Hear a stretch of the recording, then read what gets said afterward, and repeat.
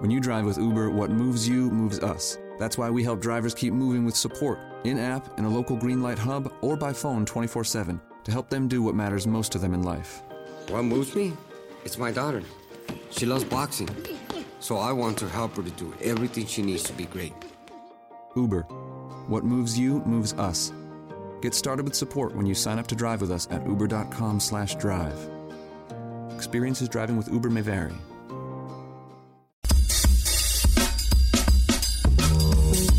Welcome to the Gut Check Project with your host, Dr. Ken Brown. I'm Eric Rieger. We got Jeff Collins on the board. Chef Patrick somewhere back there in the booth. And here at the GCP, we all check our ego at the door and nothing is off the table. It's now episode 11.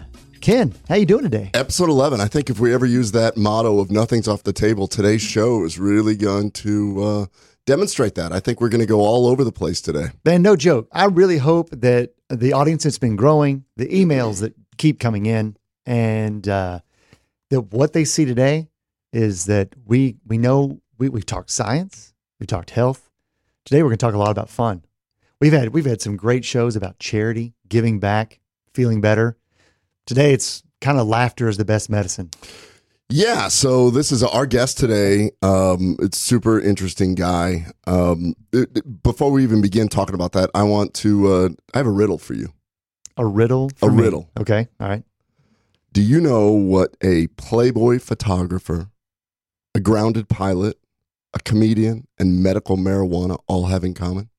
They are hard to major in. They are hard to major in, but that's not the answer. Okay. I don't know what the answer is, but our guest, Rick Moore, is going to solve the riddle for us. Nice. He brings kind of brings all of that together. So he's rolling around with a new moniker that we gave him, the Josh of some trades. Instead of the jack of all trades, we have today on our show the Josh of some trades. He is he's mediocre at everything. That's awesome. If you want to be entertained, today's going to be a great show. Rick Moore brings he brings a lot of energy. He's got some fantastic stories, and I think that we'll be a little bit captivated. I hope that we'll stay on time. Well, what's so awesome is that a guy like this actually has been watching several of our shows, and he has experience with stem cells. Yes. He had got his pilot's license, and we've had a pilot on, we've had stem cell expert on, and of course, Rick is now actually the owner of Redbud Medical MJ in Oklahoma City. Just opened it, and like a true entrepreneur that is doing things, he just jumped in with both feet and said, sure, I'll get my license. I need a grow license. He got a grow license, and now he's got this dispensary called Redbud Medical MJ, and what's amazing about it is he actually is the first dispensary to be carrying my baby, Atrantil, and our CBD, KBMD Health CBD, the only physician-recommended CBD available right now. Amazing. Rick is I'm already a big fan of Rick, but I tell you what, there's kind of kindred spirits. I feel like that I kind of already know, not him so much, but kind of the journey of doing just a bunch of different things. It's kind of cool to meet somebody else who's like, I like doing this, and now I like doing that, because it's a lot of fun. There's not a whole lot of podcast or broadcasting training in anesthesia school. Yeah, and I saw him walk in with a big cup of coffee. So you're going to want to listen to the rest of the show, because when three ADD people are severely caffeinated, something fun's going to happen. What are we talking about? Well, hey, I'm ready for Rick to join us here here at the bottom of the hour. But first, I kind of screwed up last week. We started off the show by saying that we were going to develop a contest, and yes, Martha, Karen, James, several others, I've got your email. We didn't make good on the contest that we were going to create, so we're going to do it this time. But I love the fact we had people email, so maybe it was just an email trick. I don't really know. What about the conference? Yeah, I mean the contest. Yeah. So here it is. We thought about it. Do you like to win $100? $100. That's very important to me. I love to win things when it takes very little effort, and this is all that you have to do. So here's our contest. Step 1, Gut Check Project. Go to YouTube, search Gut Check Project. You'll find our channel. You'll see the little blue microphone that says KBMD on the top. So go to YouTube, go to the Gut Check Project channel. Step 2, subscribe. Subscribe to the Gut Check Project. All that does, it doesn't cost you a thing. It basically just means that every time we have a new episode that publishes, it goes into your YouTube account. You'll always be made aware, hey, there's an episode here that you may want to check out. Step 3, just take a screenshot, whether you do it with your phone or whether you do it with your computer. Just take a screenshot and save it somewhere where you can hang on to it. And I'll get to that here in just a moment. So step number 4, you just go to gutcheckproject.com. You click connect, send us a message, and I made a little drop down that says, I subscribe to GCP. That's all you have to do. You send us a message, say hi, say hello, love the show, whatever you wish to do. And then you'll send that message. So, all right. So, step 5. We got 5 steps. Okay. 5 steps to win. Step 5, just repeat that same sequence with iTunes. So you got YouTube and you got iTunes. You're just going to subscribe to the Gut Check Project on both of those. Send us an email saying that you did it. And then at the end of June, we're going to randomly select 5 winners. 5 winners? 5 winners. They will all receive the fantastic, newly released, only physician recommended branded CBD, KBMD CBD, whether you want natural flavor or cinnamon, doesn't matter. What's the going value of that right now? MSRP Online? is actually $89. We have it for $79, but they get it for free. But it doesn't stop there. Am I excluded from entering this? Because this sounds like a really good thing. You've already subscribed. Oh, boy. I know. It's too bad. But you simply just subscribe, and then you're already entered to win. And you get to tell us, do you want natural or cinnamon? And then that's 1 month supply. 1 month supply right there. And then you also get a 1 month supply of Ultron Teal, packaged, sent to you just for saying thanks. And don't stop there. If you want to enter a few more times, have your kids do the same thing. Have your spouse, your friends, your parents, whomever, just have them subscribe to Gut Check Project channel on YouTube and iTunes. Go and send us a message through gutcheckproject.com. You'll see connect, send us a message. And then once we have all of those, we can't wait to welcome our new and growing family to the Gut Check Project. I love that. I think that sounds like a great thing. So for us ADD people, let's walk through the 5 steps super quick. Super quick. Number 1, what is it? Go to YouTube and subscribe to Gut Check Project channel. Number 2, what is it? Subscribe. Number 3. Take a screenshot with your phone or computer. Number 4. Go to gutcheckproject.com, click connect, and send us a message that says, I subscribed. And number 5. Repeat the same steps with iTunes. Love it. Why you have to save that picture is if we select your name, we're just going to send you a message to say, hey, you won. Send us your picture. Mm-hmm. Send that picture. You've got it. And that's it. And share it with everybody. Share it with anyone.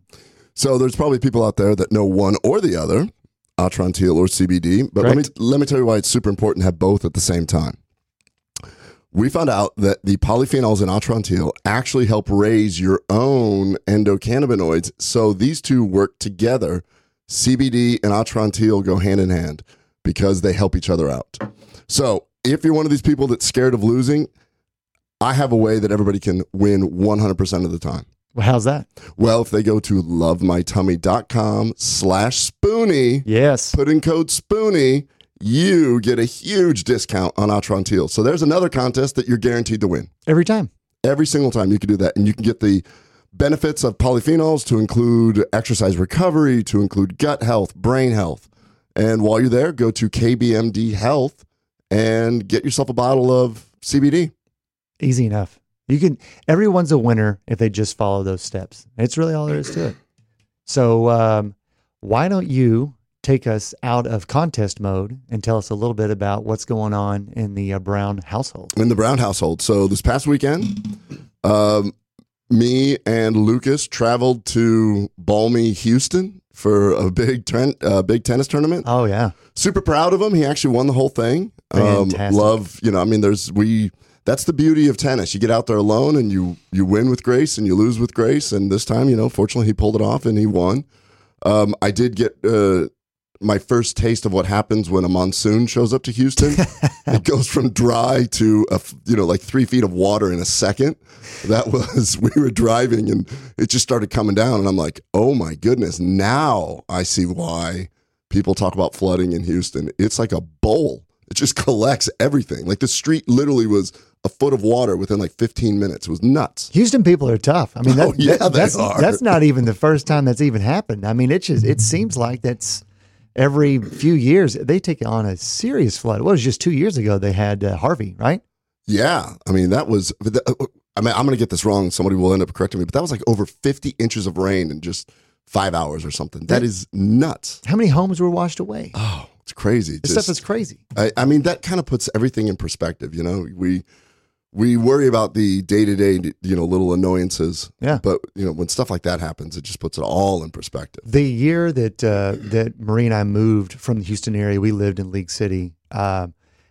It flooded maybe a month after we had left there, and the home that we had down in League City was I think 2.5 or 3 feet into water, and I remember there was a story of a worker in one of the high rises downtown, happened to be in the basement just doing what she was doing, and as she was leaving, the water came so fast that she tried to basically leave. Oh no! Yeah, in the elevator. I mean, it's wild how quickly, even they're really, really close to sea level, it just floods so fast. Yeah, it really does. But so it was awesome to see Lucas win that. It was Mother's Day as well. We were, the gift to his mother was winning this tournament. So, and my daughter was also playing in a tournament also. So it was a big tennis weekend for the Brown household. She did well, didn't win it, but did well. And it's always a growing process. So what happened in the Rieger household? So for both of my boys, both active, both of them had basketball tournaments this last weekend.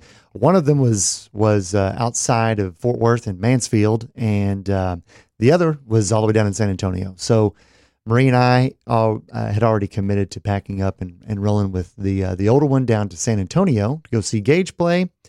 And my mom was gracious enough to accommodate getting Mac back and forth to his games over the weekend, and they both played great.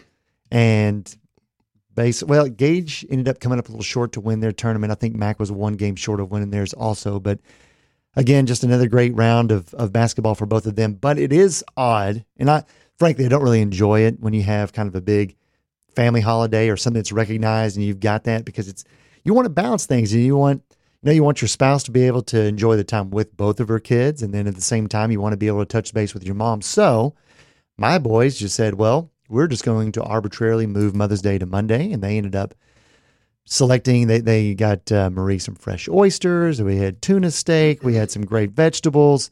My wife is gluten-free, and so we went and got some great gluten-free dessert for her to enjoy. She had a great time, and they are all going to go ride go-karts together as mom and boys this coming weekend. So that's Sweet. going to be the activity. My mom and I are going to meet for dinner.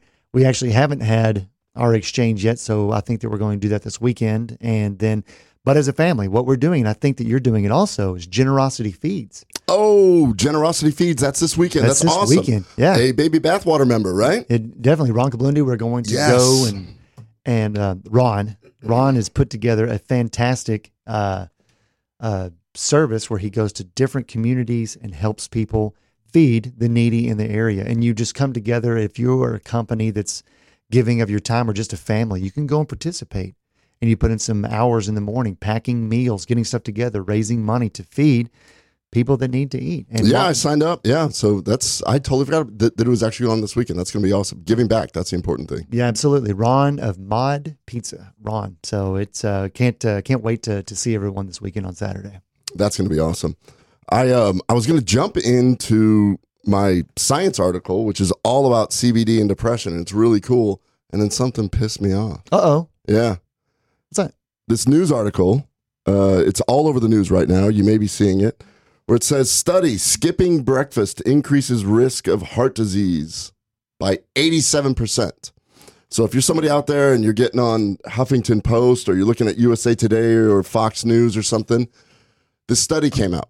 Okay. Now, it so happens that I follow a guy that I really respect, Peter Attia, a cardiothoracic surgeon, really cool dude, goes on Joe Rogan all the time. And, he's somebody that lives the same way that I like. He looks at the data. He says, this appears to work. This doesn't. He is a big proponent of circadian rhythm eating, which is what Sachin Panda did all his research on. And so he's got great data to show that actually eating within a restricted time window is much healthier for you. Sure. The only reason why it pissed me off is because I'm looking at this and I got to thinking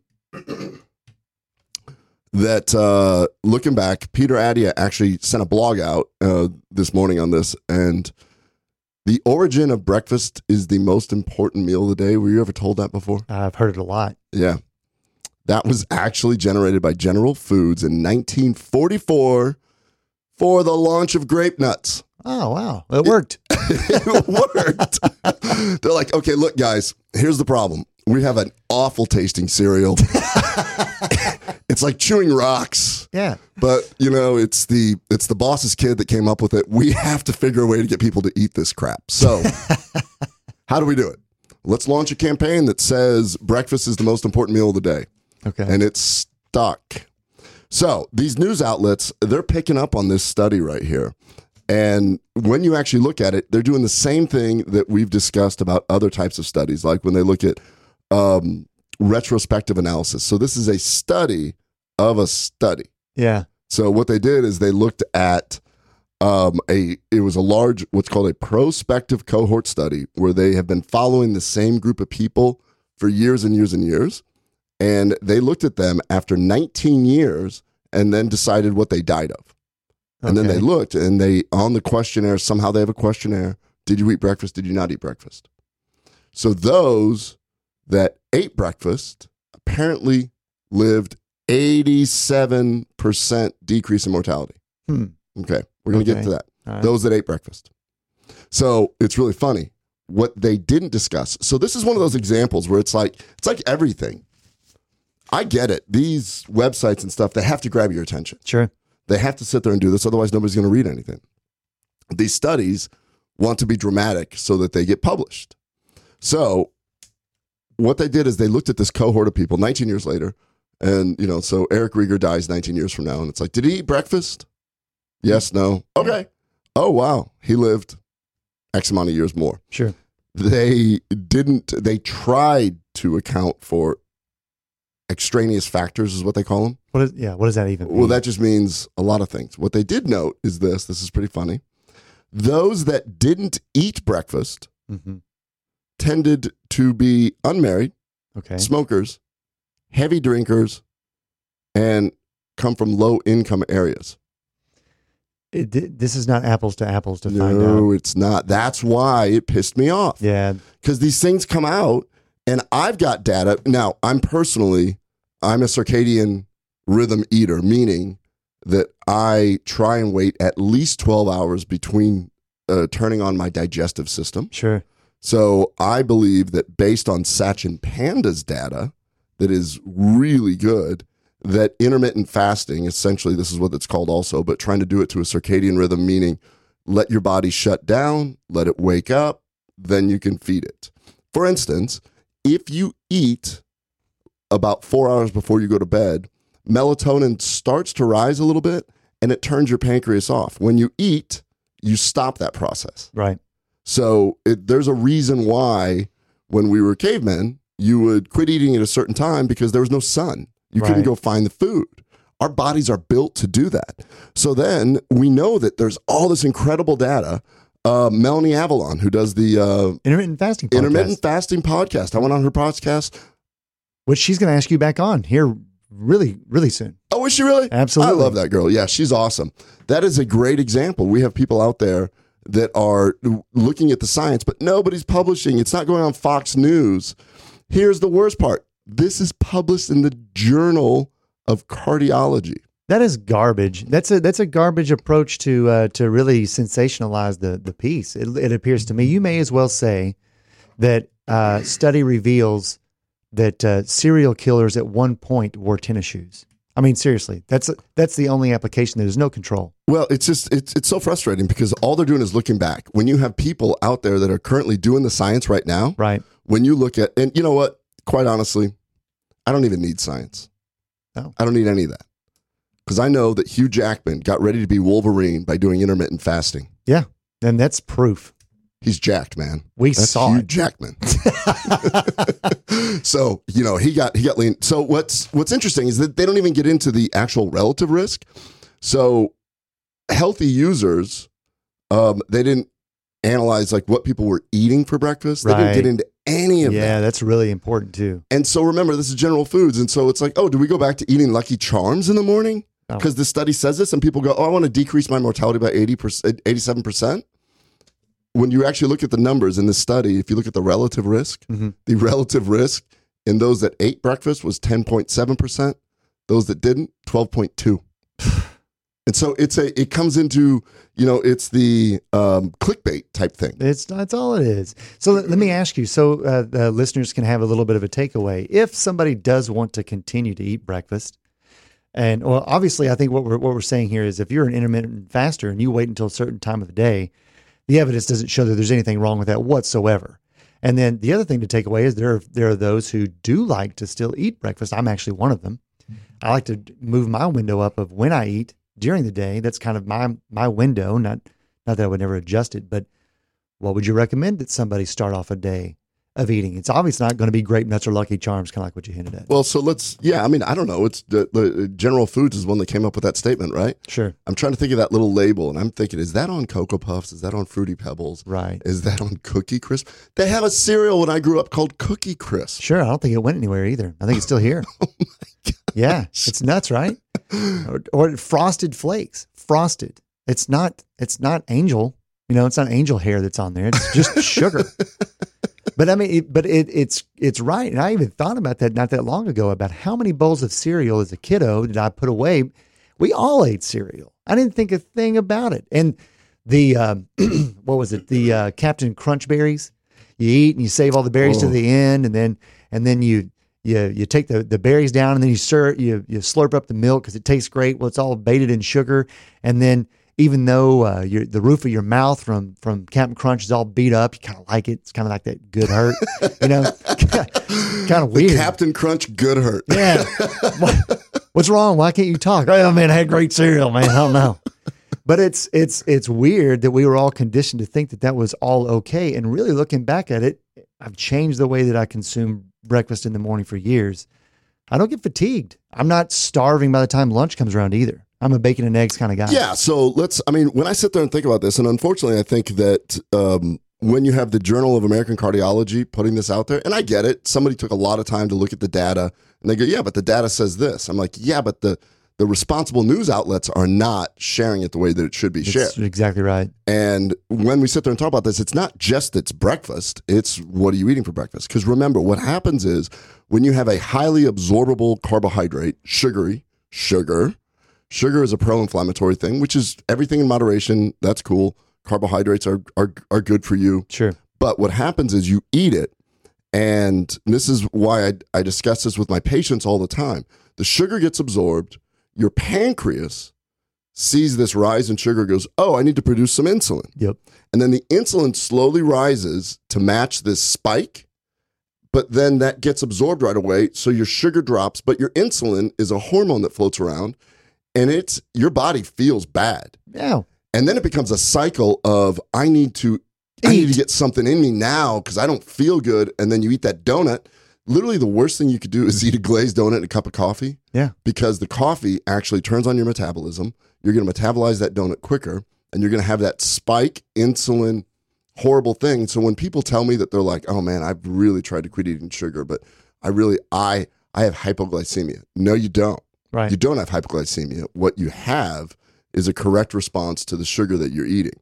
So when you sit there and name all these cereals, I remember absolutely crashing in grade school. Like crash. Sure. Yeah. 10 o'clock, just going, oh, this is awful. Yeah. If we're being honest and you had the high sugar breakfast as a kid and you think about how much you wanted to get to lunch, both to relax and then take in more food, that really wasn't natural, but I knew no better at all. We've got 1 minute. 1 minute. Do you have anything to add to that study?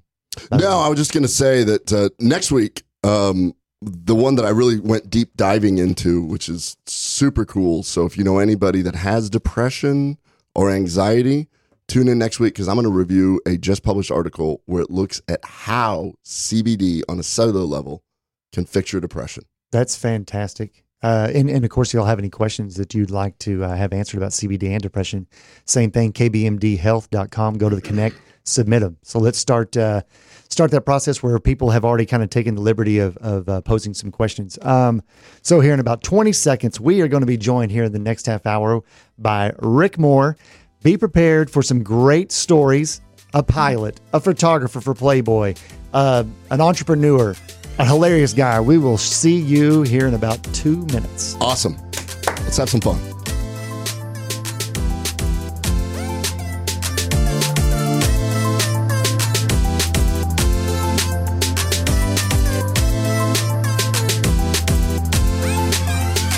If you are trying to quit drinking or doing too many drugs, listen to me. You don't know me and we'll never meet. I had a problem like you once. I drank and used to party a little too much till it got out of control and almost ruined my life. I realized I needed help to fix my problem before it totally destroyed me. If you've tried to fix your drinking and drug problem and you know you can't do it alone, you need to call the National Treatment Advisors. They'll immerse you into a 30-day program to replace your old habits with new habits and totally change your life. And if you have PPO private health insurance, the entire program may be covered. Fix your problem right now before it gets any worse. Get clean. Call now and learn more. 800-296-1252. 800-296-1252. 800-296-1252. 800-296-1252. Never Forgotten Apparel is more than just a premium women's and men's clothing line. It's a movement to remind us to wear American-made and serve those who serve us. Our heroes. Never Forgotten Apparel gives 20% of their total sales to nonprofits that support homeless veterans and off-duty firefighters, and 50% to individual veterans and firefighters in need nationwide. Check out neverforgottenapparel.com. Use promo code MATT, M-A-T-T, and get 15% off your purchase. Dr. Ken Brown here, host of Gut Check Project with my co-host Eric Rieger. I've seen in my practice that Atrantil is a whole lot more than just a bloating product. Yes, it does a whole lot more than just fix bloating because of the polyphenols that you find in Atrantil. What are some of the things that these polyphenols do, Eric? These polyphenols can help you have more energy, and polyphenols are great for athletes. It sounds like it's going to help a whole lot more people than just bloating. Go to lovemytummy.com/Spoonie. That last commercial, those two guys sound like amateurs. They really need to spend a little more money on their talent around here. Those guys need training like no other. Well, hey, we are back now with our second half hour. To my right now is Rick Moore, and as we've dubbed him, the Josh of some trades. Yeah, so Rick Moore, thank you for sending over your resume. There's a few things that are pretty impressive with Rick Moore. Rick Moore is the only man to ever make a pancake on a waffle iron. Thank you. Impressive. I heard that you counted to infinity twice. It was tough, but I just kept going and I powered through it. That one I thought was impressive, but that time that you beat the sun in a staring contest, my eyes they're a little itchy now. Actually, they are. But yeah, I was impressed earlier when you came in, but because I did not know this, when Rick Moore enters a room, he doesn't turn the lights on. He turns the dark off. I say, Luke, I'm your father backwards in my mind. And that's how you do that? Yeah, that's how it works. So he is also known as, he's Rick Moore, bitch. You know what? I've always wanted to say that. I'm Rick Moore, bitch. I'm glad we can fulfill it. For sure. Rick, go ahead and just tell us a little bit about who you are. Well, okay. I'm a little modest. I never go out like in a situation and say, oh, you know what? I'm a Playboy photographer. I never do things like that. But it was something that I earned and I felt really strongly about. I was really happy about. That was a very long-term goal. And it's so important, when you're a kid, achieving little things so that when you're older, you can focus on something. And you're a doctor. You're an anesthesiologist.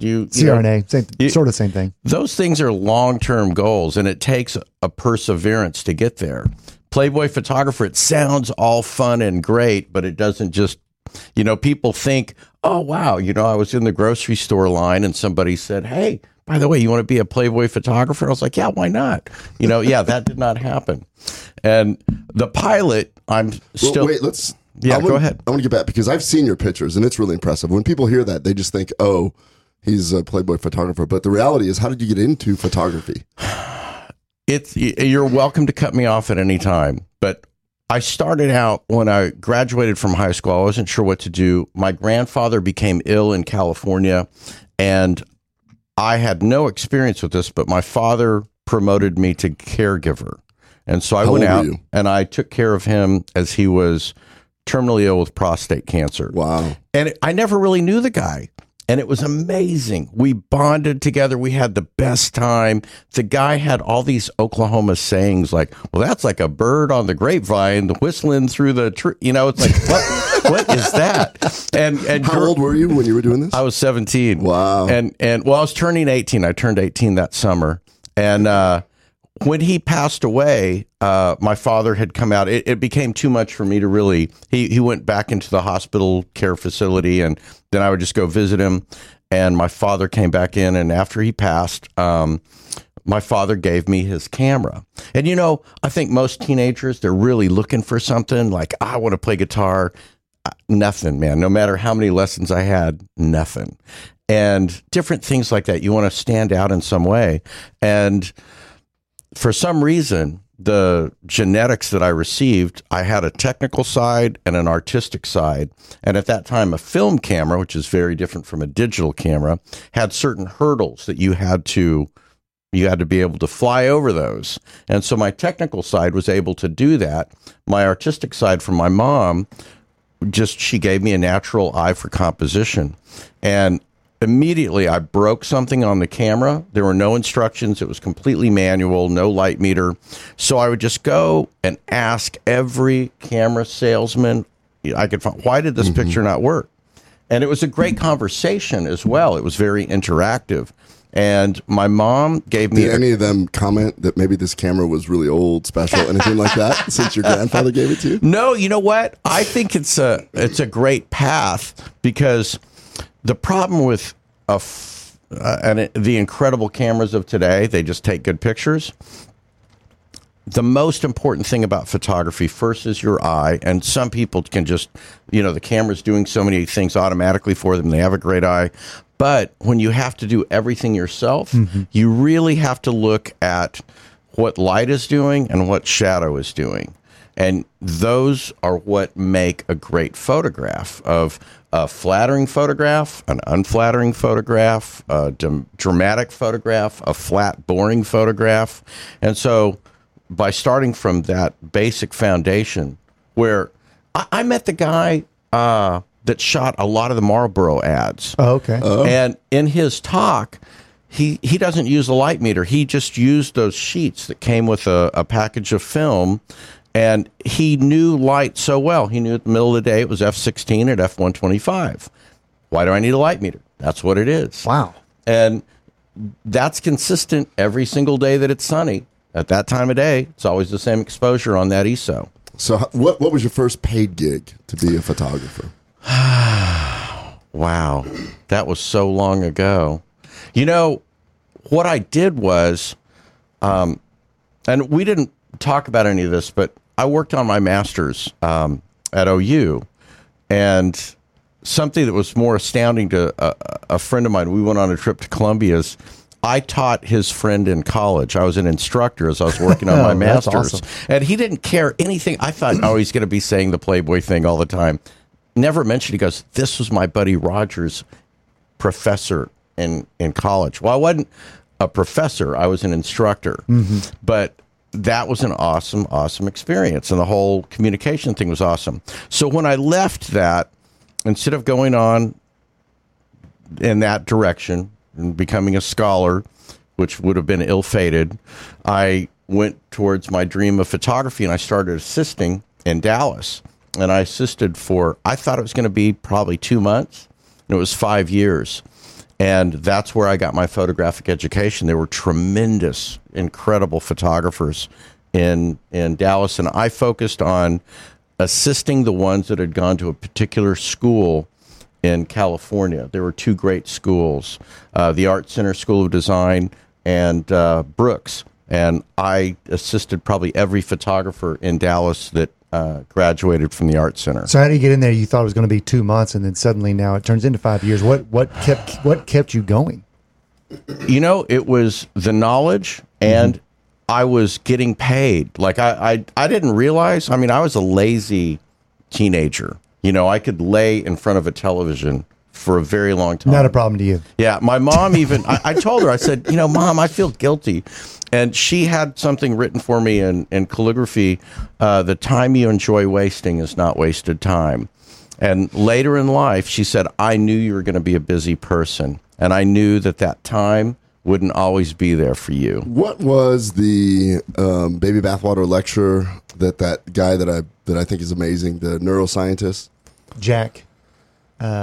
Yeah, his name's Jack. We heard this great lecture that he's a neuroscientist, and he was talking about how in the periods of what people would describe as boredom, comes genius. So we don't allow ourselves to be bored. We don't allow ourselves to sit there and let our minds wander like that. If you've got a very creative mind, you know, so sitting in front of TV, I wouldn't say that you're lazy. It just seemed like you were subconsciously planning what was going to happen. You know what's interesting about that is in this current day, and in my, I drive to South Texas 9 hours every month for my mom, and come back, and during that time I listen to audiobooks. But they're not.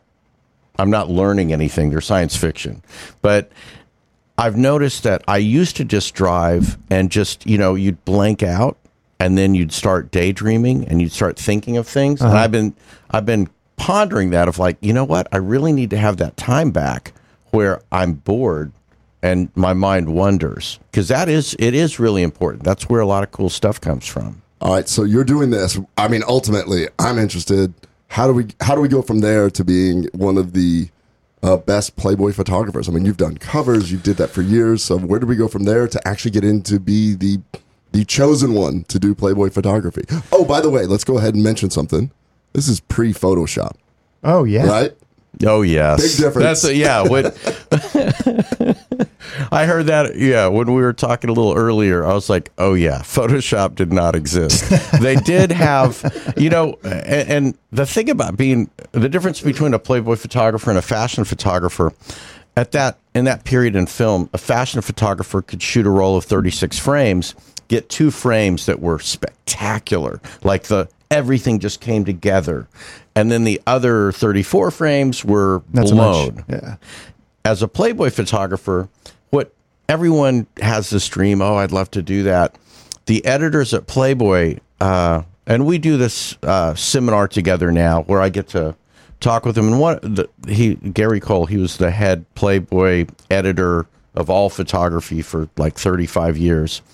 And he said, you know, it wasn't our job to be friends with the photographers. It was our job to get the most out of them. Mm-hmm. And so if I sent in 36 frames and 1 frame was out of focus or poorly composed, or you couldn't clearly see the eyelashes of the model under a loop, I was in trouble.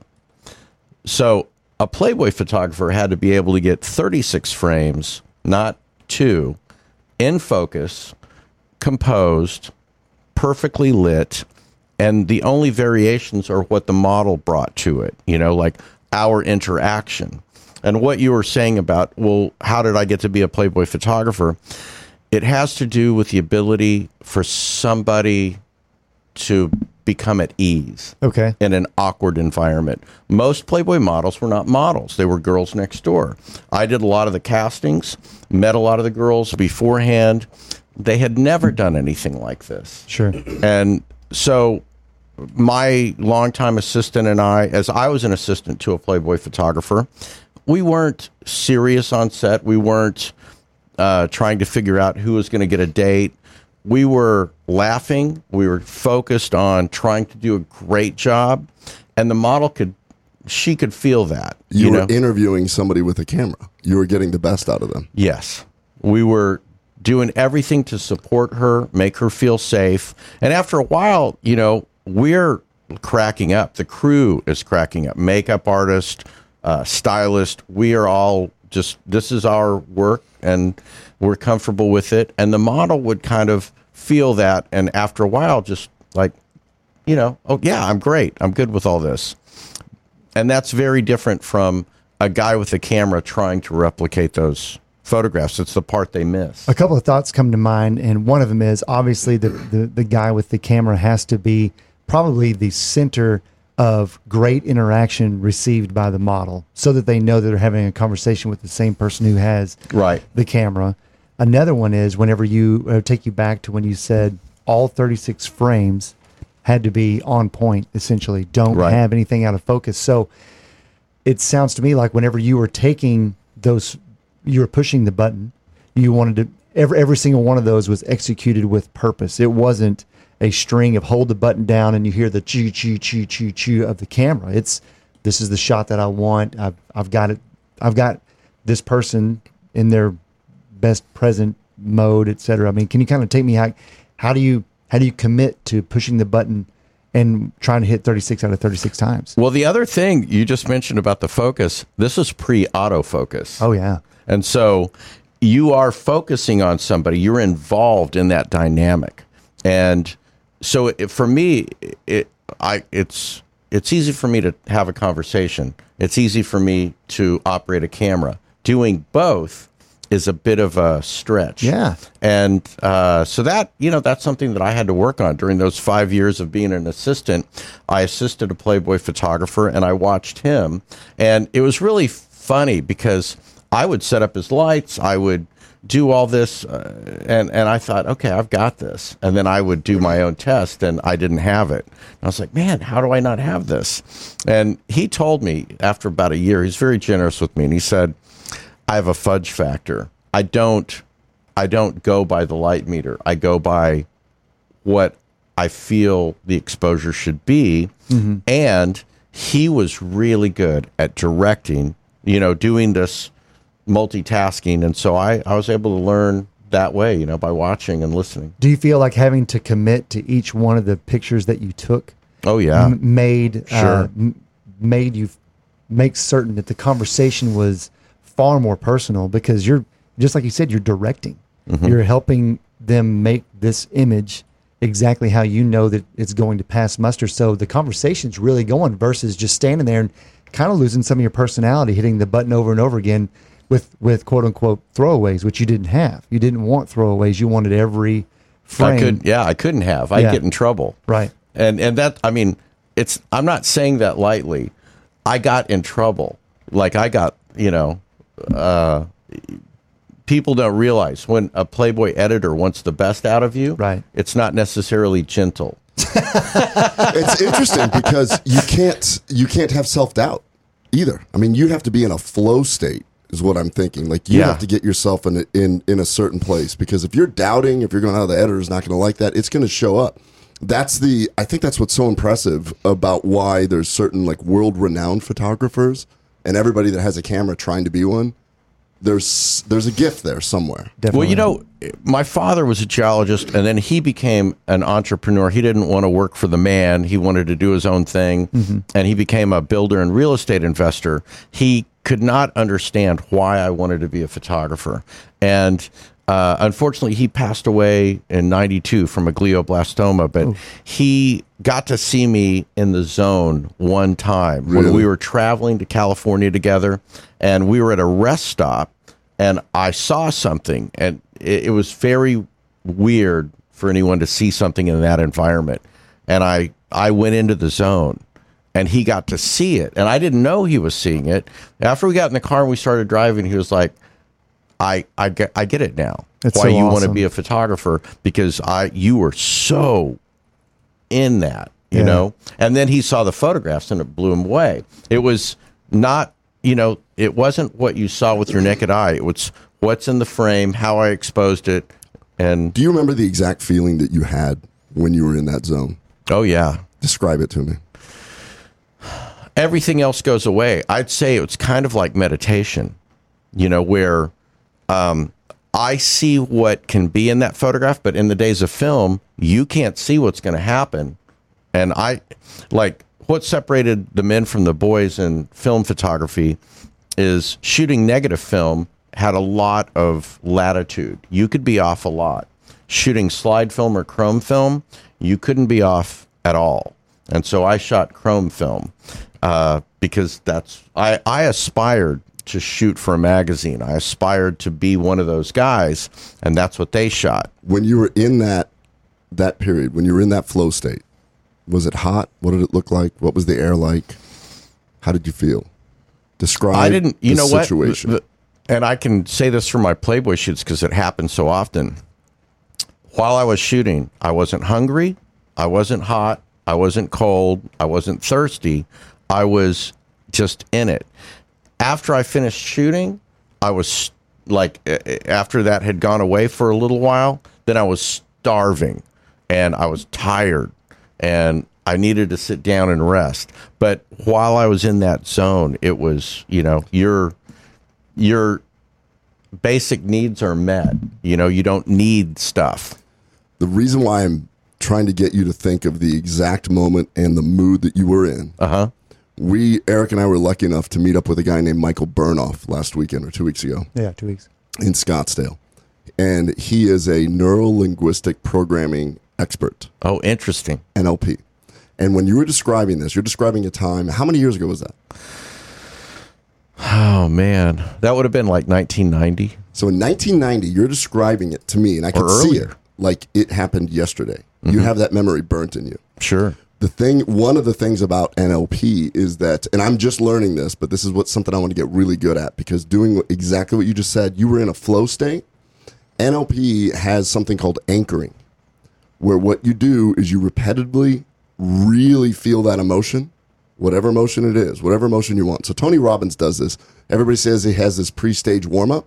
That's his anchoring routine, so that he can increase or decrease his energy by doing what's called an anchoring thing. And so like that moment right there, if you think about that, really think about you in a flow state, and then do a physical movement to connect your brain to something. People tap their leg, they clench their fist, they do different things, and you really believe it, then you can train your brain to go into that flow state when you want. It's really cool stuff. But I saw it there. I'm like, wow, the ability to do that's really cool. That's off topic. But anyways, get back. That's cool. So your dad saw you do this, which it's always that moment when a father is, maybe he was worried about you and wondering if you're going to do something.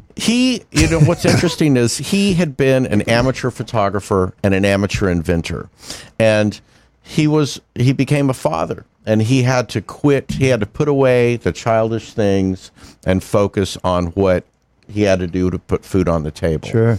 And he was a great guy, great provider, smart guy. And I didn't realize how many of my friends he mentored. And I continue to run into it. I would not have, I ran into a guy that I hadn't seen in 20 years. I would have never bought real estate if it had not been for your father.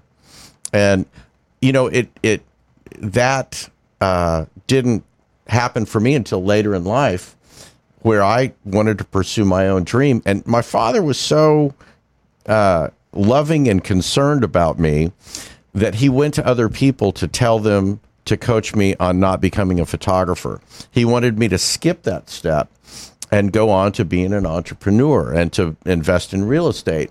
And a president of a bank called me in. Young guy, had a great camera system, had a dark room outside of his house. Rick, I'm president of this bank. I can afford any camera I want. I can do photography on trips. And you know what? That's what you should do. And I said, my dad's been talking to you. And my dad was funny. He would take vanilla from Mexico. It was pure vanilla then, when you could only get a chemical extract in the United States. He would take that and give that to all the bank tellers, everyone at the bank. Everyone knew him by his first name. And, he was just a great guy with camaraderie and stuff like that. So when he asked a favor, it was no problem. But I was like, yeah, that was my dad. Do you have any regrets about spending the first part of your career doing photography? Because we're going to get into the other interesting stuff, which kind of ties into the other guests that we've had on the show. No. It was, you have these different dreams or goals. I just saw on Facebook, they ran a picture in Brownsville of this hotel that it no longer exists, but I was a lifeguard there. And my brother was a lifeguard. So I wanted to, I was like, I got to be a lifeguard. And then a friend of mine, Greg, had taught while he was working on his master's, like, oh, I want to do that. And then it's like that happened for me. And I never thought I'd really want to teach, although my mother was a teacher, but it was one of the most rewarding experiences of my life. It was just awesome. Photography, specifically as a Playboy photographer, you and I have spoken a little bit about this before. I had stage fright, really extreme stage fright, from my mom wanting to endear me with cultural foundations. You mean stage fright like you didn't like to speak in public? You didn't... She put me in tap and ballet at 4. I had a recital. My brother made fun of me the entire time. I didn't know what a recital was. And so... I'm dressed in this feather costume. And your dad was worried about you becoming a photographer? You didn't step in then? Yeah. So I go on stage. It was a big auditorium at the University of Oklahoma. Yeah. And you're 4 years old. 4 years old. And I remember this. Hey, do not anchor this feeling. Do not. I've been fighting this feeling my entire life. That's why I've done a lot of other things. But the curtain opens. There's for me as a kid, it looked like 1,000 people. I didn't ever learn the dance. I didn't know what a recital was. And so the girl next to me was so sweet. I remember this. She was turning and she was trying to coach me to turn. So I was turning out of step with everyone else. Sure. And my brother yelled, "Way to go, Rick." And the entire audience burst out laughing. So whenever I would do anything from then on, that always happened. So I was at a Christmas play in a rural school, and they had real animals, and I was a shepherd. I was the third shepherd, and I had a real sheep. And my sheep, it turned out, was a jackass and didn't want to move. This is in a nativity scene, I take it? Yeah. Okay. Yeah, everyone's on stage. Where's the third shepherd? And I'm up there wrestling with a sheep, and I had to grab it by its front hooves and pull it down the whole thing. So people are already laughing. I had to pull it and wrestle it on stage and put my foot on it while they're singing Silent Night. And it's baying like it's going to be, sent to slaughter or something. And everyone cracked up. I was like, this just is not going to really. Do you know what I was just thinking about that. I had to look it up. When you're describing this, you have this memory that you can't ever shake. Have you ever seen that movie Central Intelligence with The Rock? No. Well, basically, The Rock is massive, but he overcompensated his whole life because of one bad experience. And whenever he gets insecure, he thinks about that. Uh-huh. And that's exactly what you're talking about. You had significant stage fright. Oh.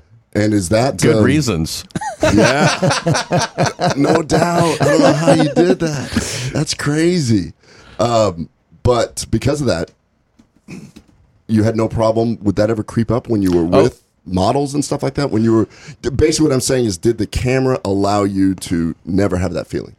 I didn't experience it one-on-one or with groups. I experienced it when I would step on stage, be in front of a microphone, be in front of a camera, that kind of thing, when I was going to have to stand up. And that's why I started doing classes, acting classes, improv classes. Well, I took the acting class, and it was way out of my league.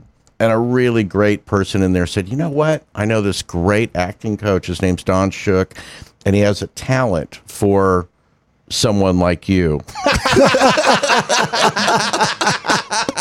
I know that feeling.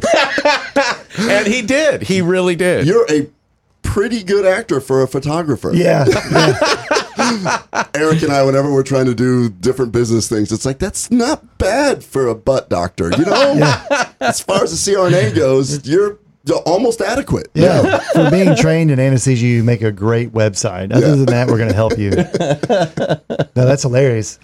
So obviously you were looking for something now to move beyond photography. We've got about a minute here till this segment ends, and we'll take it over. But there's going to be a lot more to come Rick, with the way that you've moved from photography to where you are today. So how many years did you do the photography with Playboy? I shot for Playboy for 20 years. And then while I was doing that, I was also free to shoot commercial work. So I shot commercial work all over. And yeah, it was just a great run. It was really, fantastic career. In those 20 years, when the technology started to change, how did that make you feel? I think all of us were just thinking it was amazing and fantastic, but it actually killed the whole business of being the professional photographer role that I got to have kind of no longer exists. But it was great while it lasted.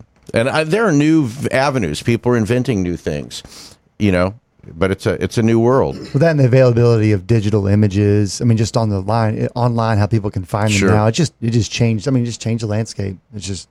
Oh, it's hilarious. If I take a shot and I upload it to my computer, I press auto enhance, and I'm like, look at that. It's better. Or take the red eye out. You can just do it all digitally. This concert we'll talk about later. 30 years ago, I shot it on film with a camera that didn't have autofocus, and I was at a guitar convention in Dallas, watching a guy stand in front of everybody very rudely, take pictures, and watching the screen of his camera as it automatically focused, exposed, and balanced, and the images were great. That's the end of this half hour. Rick is going to tell us a little bit more about moving on to some other greener pastures. See you back in a moment.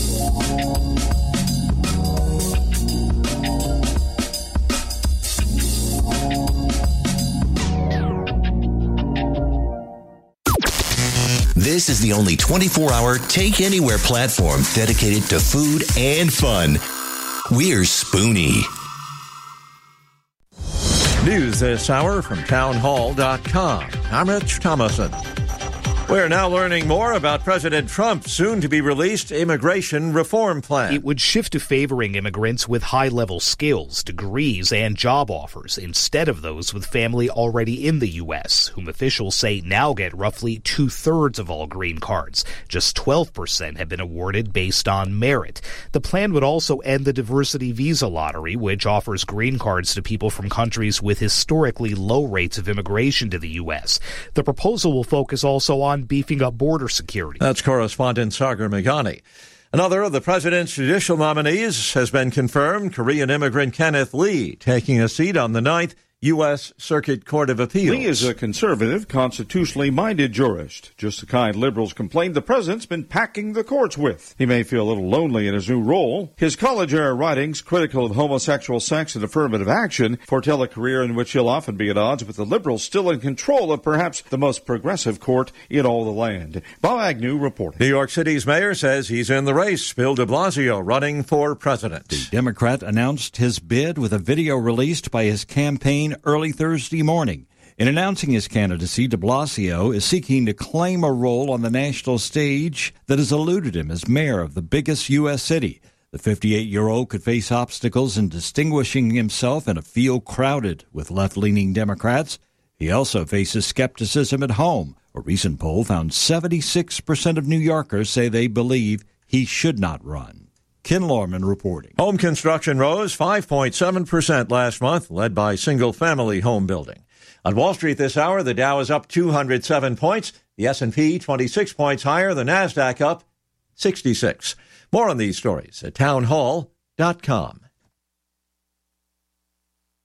Take the pain out of ordering your diabetic testing supplies with Diathrive. Diathrive ships the testing supplies you need directly to you when you need them. Best of all, with plans starting as low as $8 a month, Diathrive is probably going to cost you less than what you're paying today. Diathrive is so convinced that you'll love their service, they're offering your first month of supplies free. Simply type the code DOC, D-O-C, at checkout. Diathrive.com. That's D-I-A, thrive.com.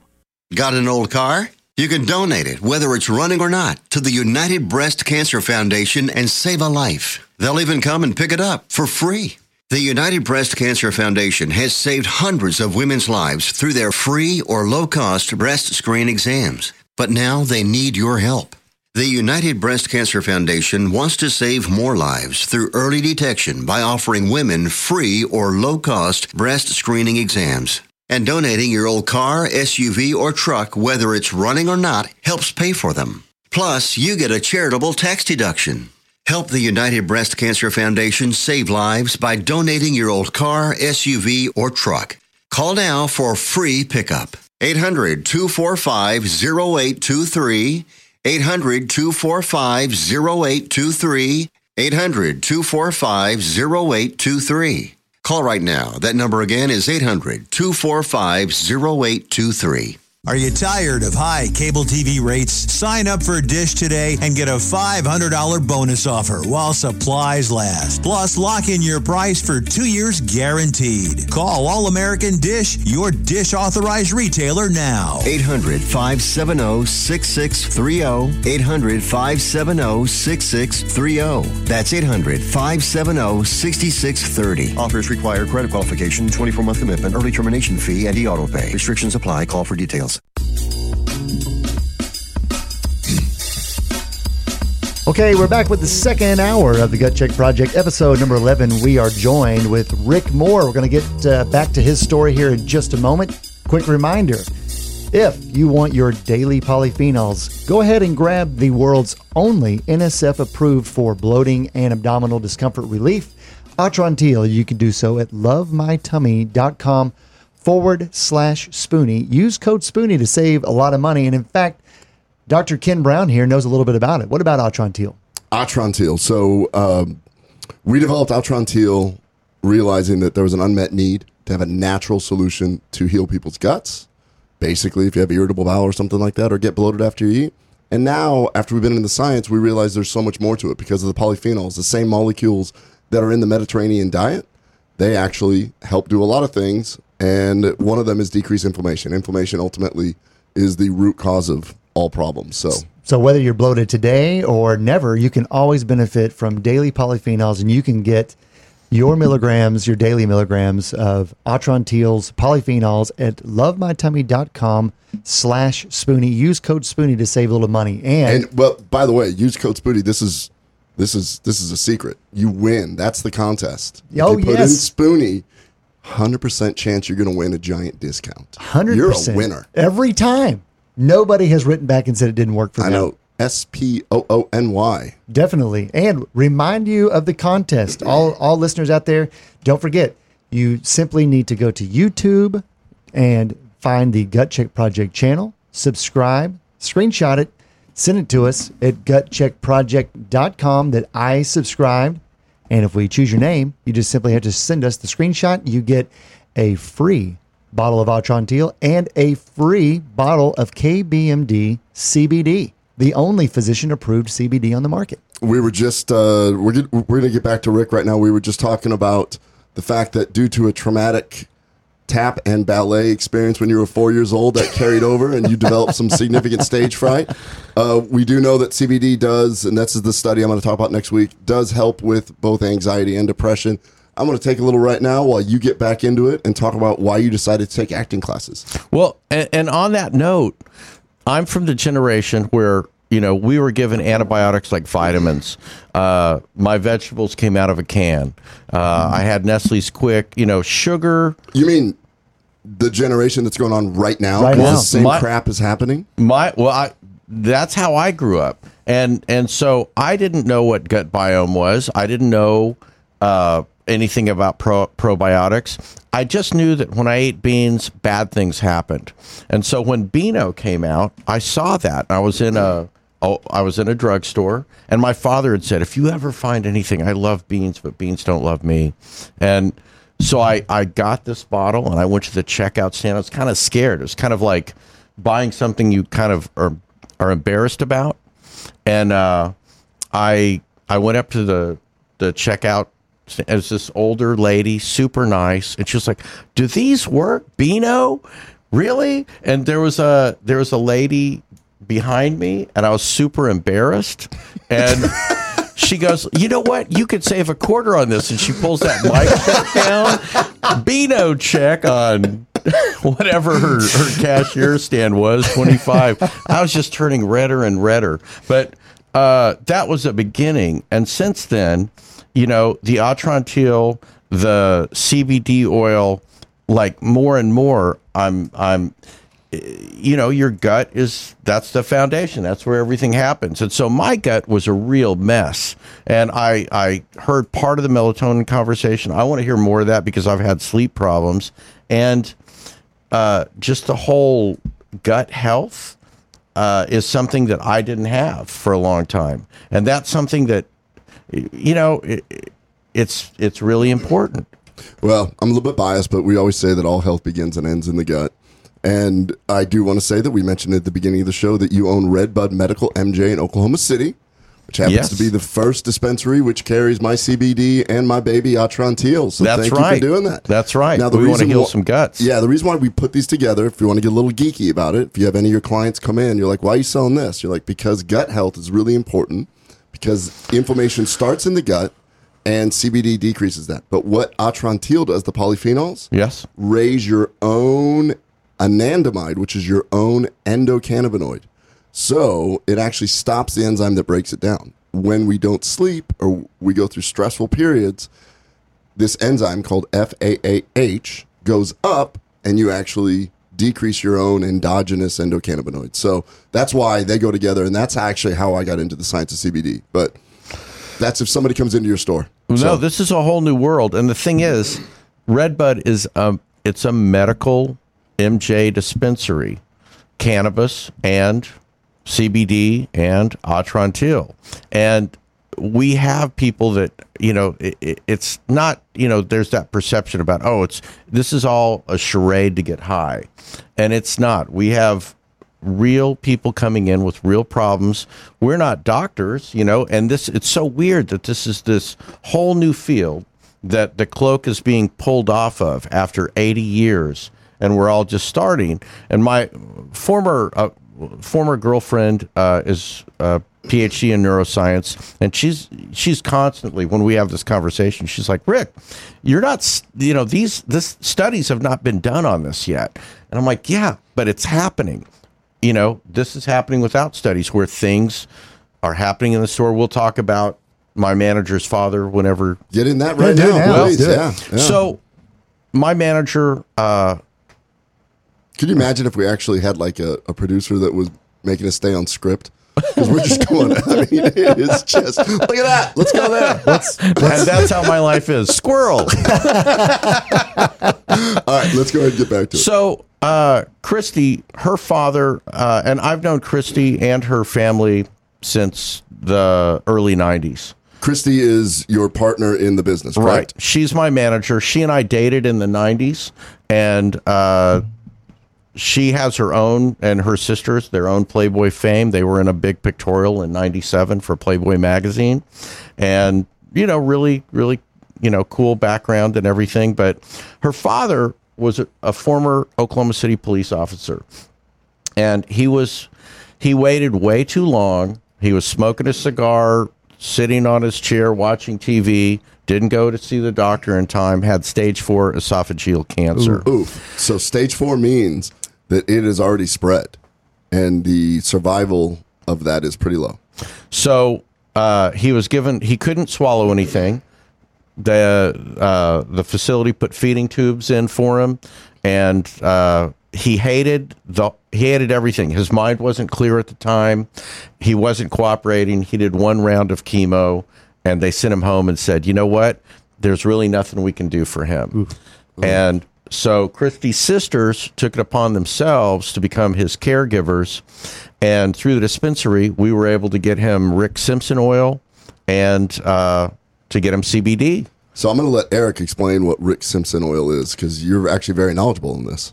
Rick Simpson oil, in my understanding, is that Rick Simpson basically came up with a protocol that is high concentrated THC. Right. And so I think that his theory was that it was going to disable the ability for either the propagation or the replication of cancerous cells. And how they able to prove all that, I'm not exactly sure, but I do know that it's almost like a distillate in terms of THC. So just like you would take a liquor and you're starting with a raw material, and then you, of course, have to cook and mash and then distill down. My understanding is basically Rick Simpson oil is just highly concentrated THC, and then they They use it for kiddos who have really bad seizures or Yeah. all kinds of different things like that. So the sisters basically put a few drops of that and CBD oil in a teaspoon, gave it to him, and we're just like, we're not going to just let him die. And after 3 days, his throat started clearing and he was able to swallow his own saliva. After 4 or 5 days, the THC kicked his appetite in. And that's some other stories that I'm aware of in my past of anyway, that works really well. The THC kicks an appetite in and lowers nausea. So he asked for a donut. They gave him half a donut and he ate it. Then he asked for more. And they started feeding him. So after 2 weeks, he went in to see the doctor. Just saw the nurses. He had gained 16 pounds. In 2 weeks? In 2 weeks. Wow. Asked him what he was doing, and he said, well, I'm eating. I had a Corona and fried chicken before I came in, which is not the optimal diet, but the sisters were just trying to give him whatever he wanted to eat and put weight on. Can I comment on the weight gain, which tells a lot to me from a scientific standpoint? So he gained that much weight in that short a period of time. There is something that is very well known. It's tumor wasting syndrome. The tumor itself actually uses up all the energy and actually goes into a catabolic state. And that's how come people that get cancer, even if it's not a cancer of the esophagus, will lose a profound amount of weight. When you said 2 weeks, the first thing I thought of is that tumor was shrinking. Yeah. Well, the tumor wasting process was stopped. It shrank by 50%. Whoa. To their measurements. And they took the feeding tubes out. And so, you know, I don't have a background for measuring any of this in a scientific way, but, you know, things like acupuncture evolved out of a pragmatic approach. And I think that's what's happening. And it may have been happening in the past and we didn't know about it, because a patient like that, their doctor might ask him, well, how did you do this? Well, they can't say, because in Texas, a vape cartridge is a felony. Yeah. Rick Simpson oil, highly concentrated, felony. A felony. Yeah. And I mean, that's not just sad. To me, that's criminal. So we've addressed this with Joy Beckerman. We talked about it with Sean when he was on. Chris Husong. We've covered this a lot because when you see something that powerful, I see it in my patients. The fact that until the Farm Bill passed, technically CBD was also a hemp-derived CBD, which is a perfectly legal thing. One of the things that we were talking about that Chef Patrick brought up was the fact that depression and anxiety and things have been increasing. Everybody says, oh, it's due to technology. Chef Patrick threw something out there. He goes, do you think that started happening when they criminalized the hemp industry and we quit putting it in food, and we quit because then we were losing a lot of those phytocannabinoids? Right. Well, I myself, you know, we've been talking about how cool it was for me to be a Playboy photographer and all that. That ended in 2011. The Chicago office was closed down, much like the movie The Secret Life of Walter Mitty with Ben Stiller. Yeah. Almost everything that happens in that movie, I even shot in Iceland. But, you know, I wasn't really the photographer character as much as I was also the Ben Stiller character, where I was always dreaming of doing things. But everything that happens to him in that movie pretty much happened at the Chicago office. So I was never fired. I didn't quit. The office that I worked for ceased to exist, and 300 people that made that work were no longer there. And that happened. My mom became ill. A friend of mine that, as I became a caregiver for my mom, that saw this happening. Can I ask what your mom is sick with? So memory problems, dementia. We tried to get a proper diagnosis. She couldn't handle the diet that time to really tell us what it was. And basically what that doctor was saying was just depressing us. So my brother and I became her co-caregivers. And my brother, he's a very pragmatic guy. And he took her off of one pharmaceutical after another until she was only on blood pressure. So she takes, I give her, it's that 369 Omega Balance in a gluten-free waffle in the morning. Excellent. And I put coconut oil on that. She gets CBD in her coffee. She takes a vitamin shake that has everything in it.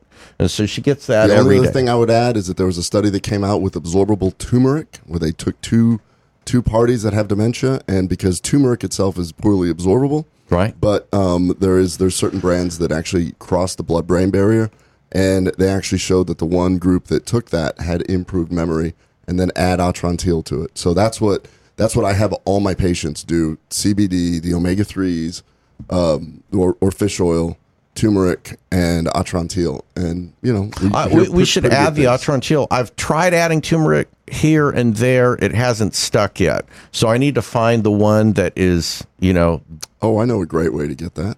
Yeah. Sign up for the DHAT Health Box. DHAT Health Box. And okay. We'll tell you all about it. Yeah, DHATbox.com. Go ahead. I'm sorry. You're in Chicago. The office is shutting down. It reminds you of the movie. Well, where do you go from there?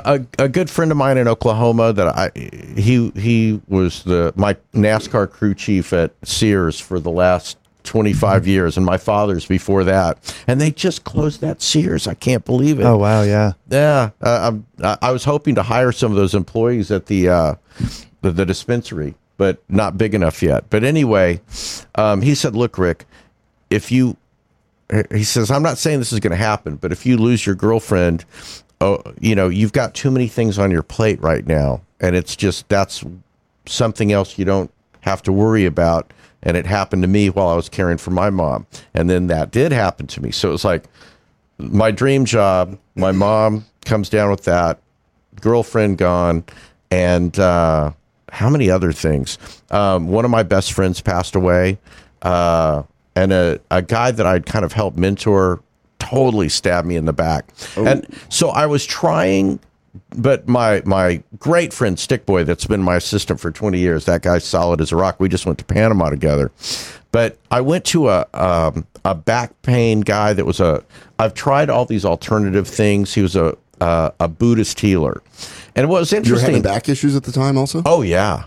So all this is going on. Oh, wow. Yeah. And the guy sat with me for 20 minutes and he said, tell me what's going on with you. And I told him what had happened. And he was like, that guy, after you had helped him pulling that on you, that really hurt your feelings, didn't it? And I hadn't thought about it. And I was like, well, yeah, I guess now that you mention it, it did.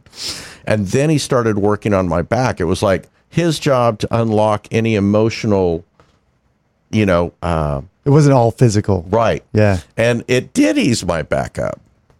So I have tried a lot of different things in this path, but I came down I didn't know what depression was. I'd never been depressed. And I would go to a place while I was on mom duty that I'd gone to for years. Now there was no one there I knew, but I drove 45 minutes to go there. It was like a black curtain just came over my eyes. Mm-hmm. And I was totally uncomfortable there. And I just got back in my pickup truck and drove 45 minutes home, and I was okay in front of the television. And it took... were you developing some social anxiety at this point? Man, it was so foreign to me. I couldn't, I'd always been, even though I have stage fright in terms of getting up in front of a group, I'd never had problems walking up to somebody and talking to them. Sure. Or being in a group environment. And so that was really weird to me. What I was going to say is that since I've pretty much gotten through that now, like better diet, I became pescatarian. Just looking after myself, looking at what I'm eating, looking at what I'm doing, those are the building blocks.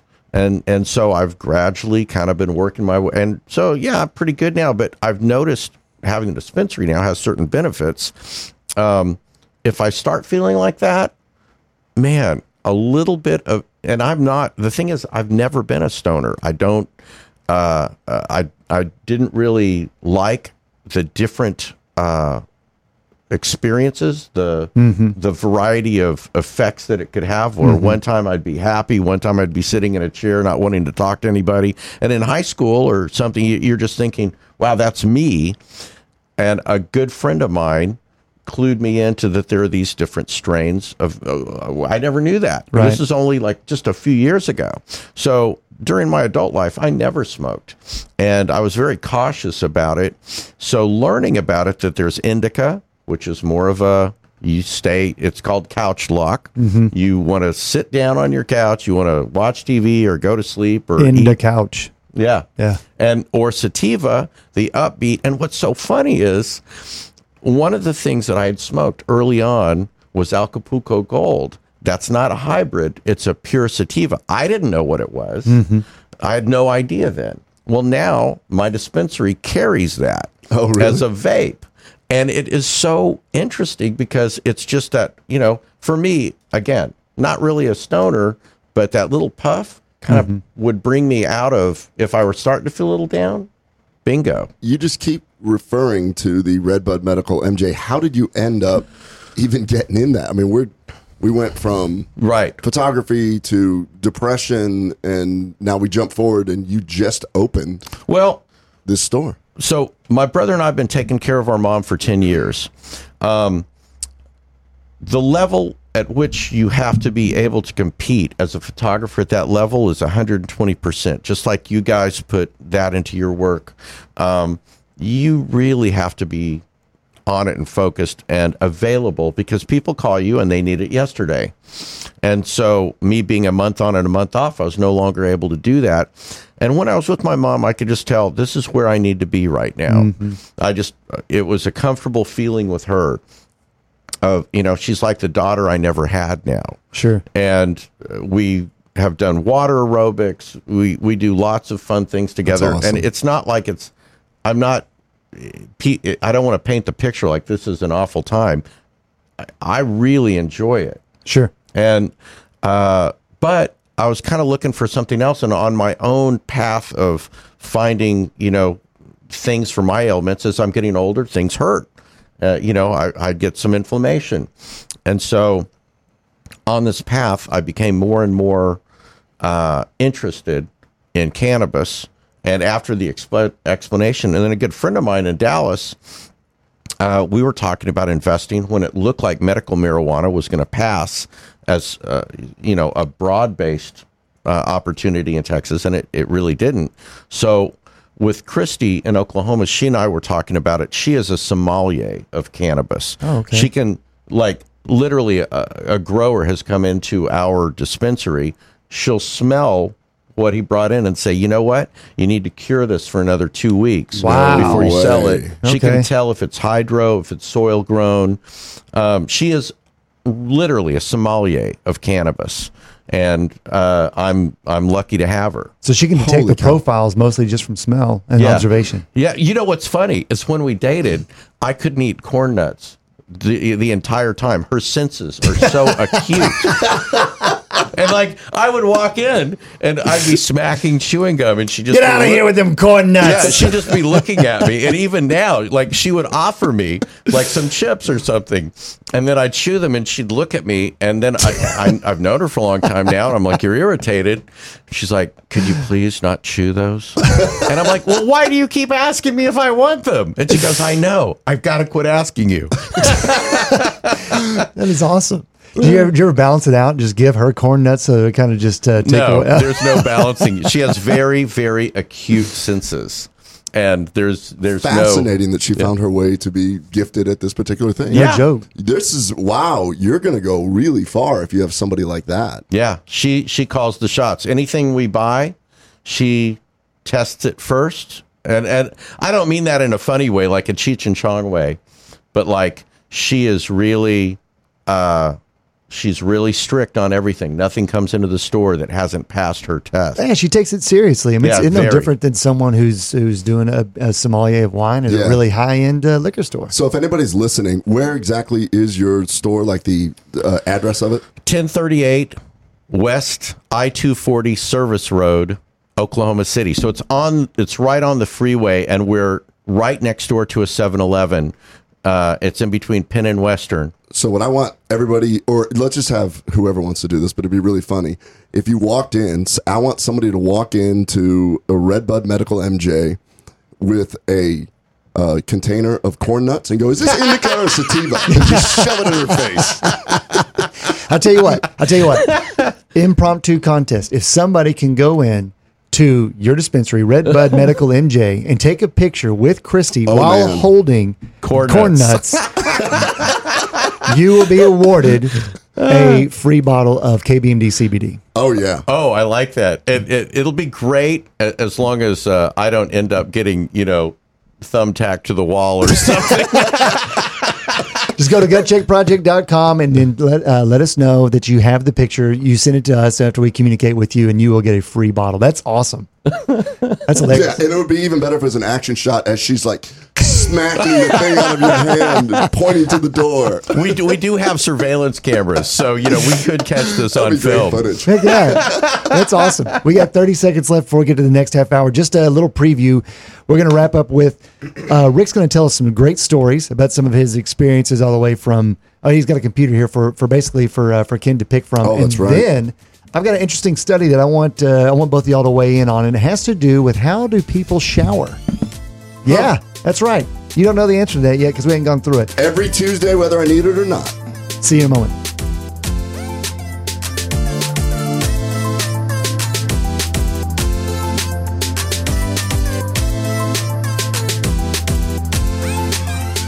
Dr. Ken Brown here, host of Gut Check Project with my co-host Eric Rieger. Eric, we've been seeing Mojo guys over there and over here at Spoonie talk about Atrantil for bloating. I've seen in my practice that Atrantil is a whole lot more than just a bloating product. Yes, it does a whole lot more than just fix bloating because of the polyphenols that you find in Atrantil. You're exactly right. The polyphenols are those molecules that we find in the Mediterranean diet. It makes vegetables and fruits very colorful. What are some of the things that these polyphenols do, Eric? These polyphenols can actually stop inflammation. They can help you have more energy. They can help you with anti-aging. And polyphenols are great for athletes. It sounds like it's going to help a whole lot more people than just bloating. Tell me how everybody should be taking Atrantil. If you want to dose Atrantil, it's 2 capsules 3 times a day, basically with your meals. But if you aren't bloated and you just want that polyphenol intake every day, 2 to 3 capsules a day will work for you. Go to lovemytummy.com/Spoonie. It looks like you're losing. I am. Are you losing weight? I am losing. I've lost about 10 pounds. How are you doing it? Funny name, but I've done it with Riduzone. RIDUzone.com, and the stuff works. It's, you get into all that, the molecule this and the found in that. All I can tell you is it makes you feel full, and it keeps your mind off of wanting to overeat. And also boosts your metabolism, so you're burning more. Yeah, Try it today. It's going to work for you like it's worked for Brad and countless other people. Riduzone.com. RIDUzone.com. Fast Track Student Loans can get your student loans out of default, stop any wage garnishments, stop collection calls, and stop seizure of your tax refund. Give yourself a break. Stop the stress and get your student loan payments down to as little as $25 a month based on what you can afford to pay. 800-709-4395. 800-709-4395. 800-709-4395. 800-709-4395. What do you think of those jams, Rick? Yeah, do you like that music? Yeah, that's not too bad, right? Great. I hope this wasn't the same music that was being played when you were on stage at 4 years old. It got me right back into that zone. That's some weird tap music. We're back here with the last half hour of episode 11 of Gut Check Project, joined here with Rick Moore, owner of Redbud Medical MJ. My fault there. Redbud Medical MJ. When was the grand opening? I mean, you just started this, so. Yeah. You know what? I think we're going to have the grand opening. We're looking at doing a show of my photographs from 1989 at the Moscow World Peace Festival, the first stadium rock concert in the Soviet Union. It was so wild. Wait, say that again? The first rock concert in the Soviet Union? It was the first stadium rock concert. So previously to that, I think Elton John had been there. Billy Joel had been there. They were, great artists. And it was the first breaking down of that wall. And then this was the first stadium rock concert. Doc McGee, the famous band manager of Motley Crue and Bon Jovi and so many great bands, he had to do some civic service for something he did. And and so what he did was he put on these concerts, and this was the biggest. And MTV was behind it, and it was so cool. I knew I was going to Russia. I had some friends that did ship salvage that I grew up with. One of my best friends, Josh, and he and I have been through thick and thin since we were 14. And he was, doing this stuff, going back and forth. And I was like, well, I'd like to do that. They needed some photographs. And so this big deal was on the table to do a joint venture with the Ministry of Fisheries. And so in Russia, while it was still the USSR. So I went over there, but I called Doc McGee's office before I left. I wasn't a Playboy photographer yet. I don't know what inspired me to do these kinds of things where I was just like, yeah, I'd like to talk to Doc McGee. I got his people. And I said, look, I'm going to be in Russia. Love to shoot this concert. I'm Rick Moore. Work with Playboy as an assistant. And, and they were like, okay, fine. When you get there, come by and see us, thinking I would never get there. So I got there. And because we were working with the Ministry of Fisheries, we were able to stay in this one. It was like a mini mall of Western goods and activities. What year was this again? 1989. And an average Russian could not walk in there. And no rock stars were allowed to stay there. Wow. They stayed at this scary hotel that was built by Stalin. They looked really scary, but they got to come over and eat. And so it was called the Mezhdorodnaya, and it was built by Arm & Hammer. And it was... What's the Yelp review on that right now? Oh, man, I don't know, but back then it was like that was the only 4-star anything there.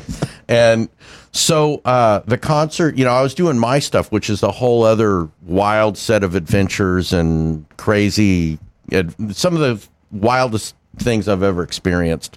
But the concert happened, so I go over to that hotel.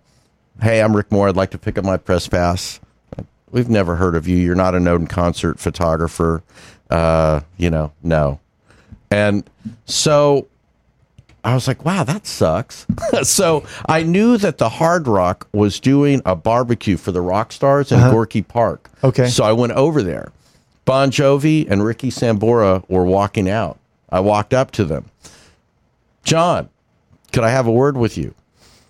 He goes, yeah. I go, look, I'm Rick Moore. I want to shoot this concert. Contacted Doc McGee before I left, but I haven't heard anything back. I really need to get a pass. And he looks at Richie Sambora and he's like, well, we're not really in charge of that. And they walked away. That was it, huh? So I thought, okay, that's it. It's over. So I was in one of these bars. They walked away like, he didn't even ask for an autograph.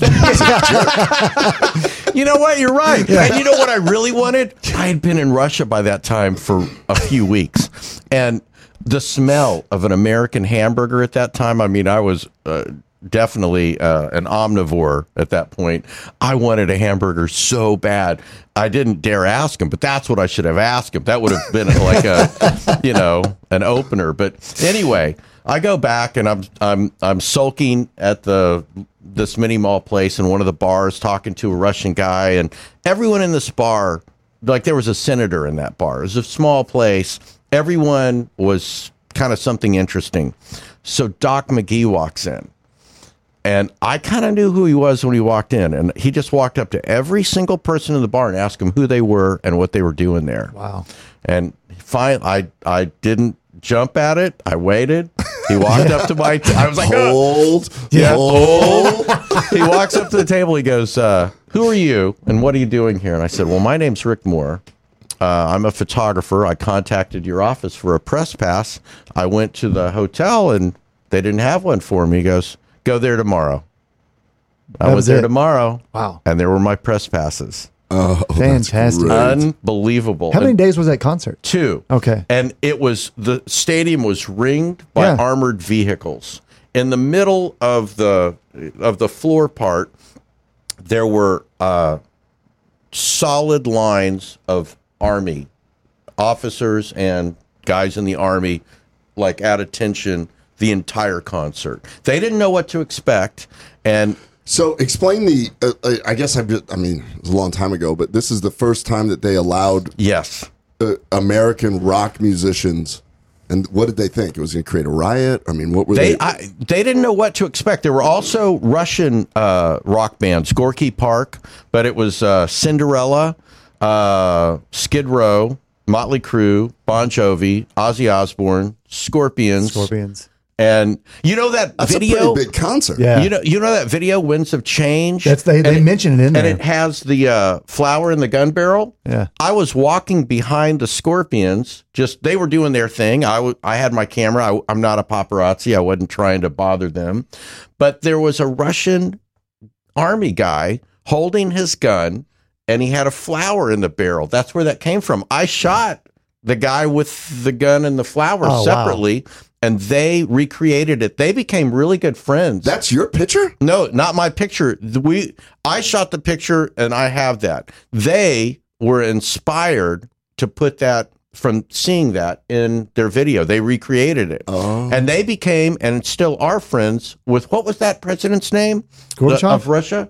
Yeah, Gorbachev. They became friends with Gorbachev. Yeah. Oh, they mentioned down on Gorky Park at the very beginning of that song, Winds of Change. Yeah, I was walking right behind them. Yeah, I remember that. Wow, that's an awesome story. Wow. What was it like? So what time of year was this concert? Summer. It was in August, I think August 10th or 11th. Because that's 2 months before the Berlin Wall comes down, right? So you're there before all that was brewing. Okay. And I was wondering, see, I'm not a journalist. I'm not a photojournalist. Yeah. But I mean, it was stirring in me, should I hop over to Germany right now? But I didn't. I just, I was on kind of an assignment, and I finished my assignment. But I just had some crazy times. Remember in Hunt for Red October? Mm-hmm. And the secret Soviet sub base in Murmansk? Right. It's not a secret Soviet subbase, and I was in Murmansk, and it's a huge channel, and we were looking at these possible sites for this ship salvage yard, and it was a dairy commune, and we had a handler, it's probably a KGB guy, and I have my camera, and there's a Russian nuclear submarine going down the channel. And he said... You not see that, okay? He said, you can take photographs this way, and you can take photographs this way, but do not take photographs that way. And I was like, the thing is, I was on a Navy base as well. I was in a Whiskey-class World War II submarine shooting the insides for possible scrap. And... same kind of thing. I was just so happy that they trusted me to be there. It's like the last thing I wanted to do, even though they'd never see the film. But I just, that integrity. I didn't want to be causing I was so happy to be there, and everything. But at the dairy commune, they were so proud of their milk, and it was fresh out of the cow. And I know that's really healthy, but I really haven't had it. And my buddy Brian is a prankster. So they bring out this, these fresh out of the cow. They're warm. There's a lot of stuff floating around in there. And they're so proud of it, and the looks on their faces. And Brian goes, I don't drink milk, but my friend Rick does. Loves milk. So I just take it like a tequila shot, boom, down the hatch. Look, Rick liked it so much, he would like another. That is awesome. But fresh milk, I have had fresh milk. It's not bad. No, it's not, but it's just, I wasn't quite. Yeah, you weren't ready. You weren't prepped for it. You're used to Brahms. Yeah. Exactly. Yeah, when you say that, I just think of Woody Harrelson in that movie. Oh. Cow. We don't have a cow. We got have a bull. Is it Kingpin? Kingpin. Yeah. Kingpin. Yeah. That's good stuff. So you went to Russia. Did you go on any other?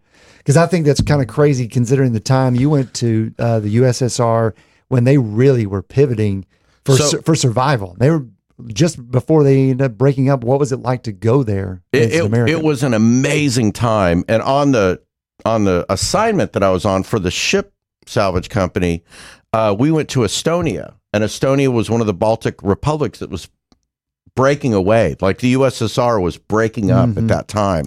And so I shot photographs at the scrap place, and it was great because there were these really nice women operators in the cranes, you know, lifting the scrap up with magnets and everything. So I shot their photographs. When I was back in Moscow, it's like you're running into people all the time of, you know, just unbelievable opportunities and stuff. So I ran into somebody from Time. He asked where I'd been, and I told him, and he goes, please give me all that film. And so because Estonia was breaking away, he wanted to see if I had anything that they could run. Unfortunately, they wanted kind of protest in the street, and I had been in the scrapyard. So I nothing ran of mine in that, but it was ran, you know, all my film got ran for free at the Time Lab. That gets back into the news sensationalism. Time has to sell, so they need drama. And they're like, Estonia breaking away. And there's a woman going, hello. Operating a crane. They are protesting 2 blocks away and we are moving scrap metal. When I left Dallas, a friend of mine at one of the commercial equipment houses said, look, Rick, there are things that you really need to not do while you're there. I know, you know, your background in Playboy. Don't shoot any like cityscape shots of the whole city. That's prohibited. Oh. Don't shoot any nudes. He had this whole list for me to not do. Mm-hmm. And don't bring any money back. I successfully did all of those things. I shot it just happened. So while I was in Estonia, I ran into a whole group and I shot some nudes, and I was shooting the whole time. I mean, I realize that you spent 20 years shooting nudes, so it's no big deal to you. But I mean, Eric and I were traveling. We bumped into a group. Everybody got naked. Somebody showed up with a camera. I mean, come on. What are you talking about? I bumped into a group and I shot some dudes. Oh, well, you know what's interesting is at that time, it was the first, and I like in asking how I got my break for Playboy, when I was an assistant, I got to know some of the editors, and so I was always pitching stuff. Hey, I'm going to Russia. Do you guys need anything?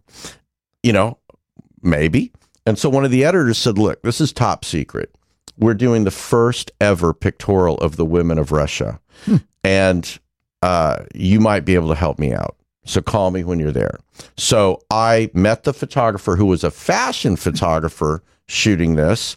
I saw his film, which was very blue, and he said, well, it is my style. I like people to look dead. That's what he said. And so I called the editor. I was like, Jeff, he likes people to look dead. I'm here. I could shoot this. I saw the models. The models were great. He's like, no, Rick, this has to be done by a Russian photographer, but I need you to help him. I'm going to talk to him. I want you to talk to him. We need to get the skin tones back on track. He handled that. He goes, I need you to bring some of this film back.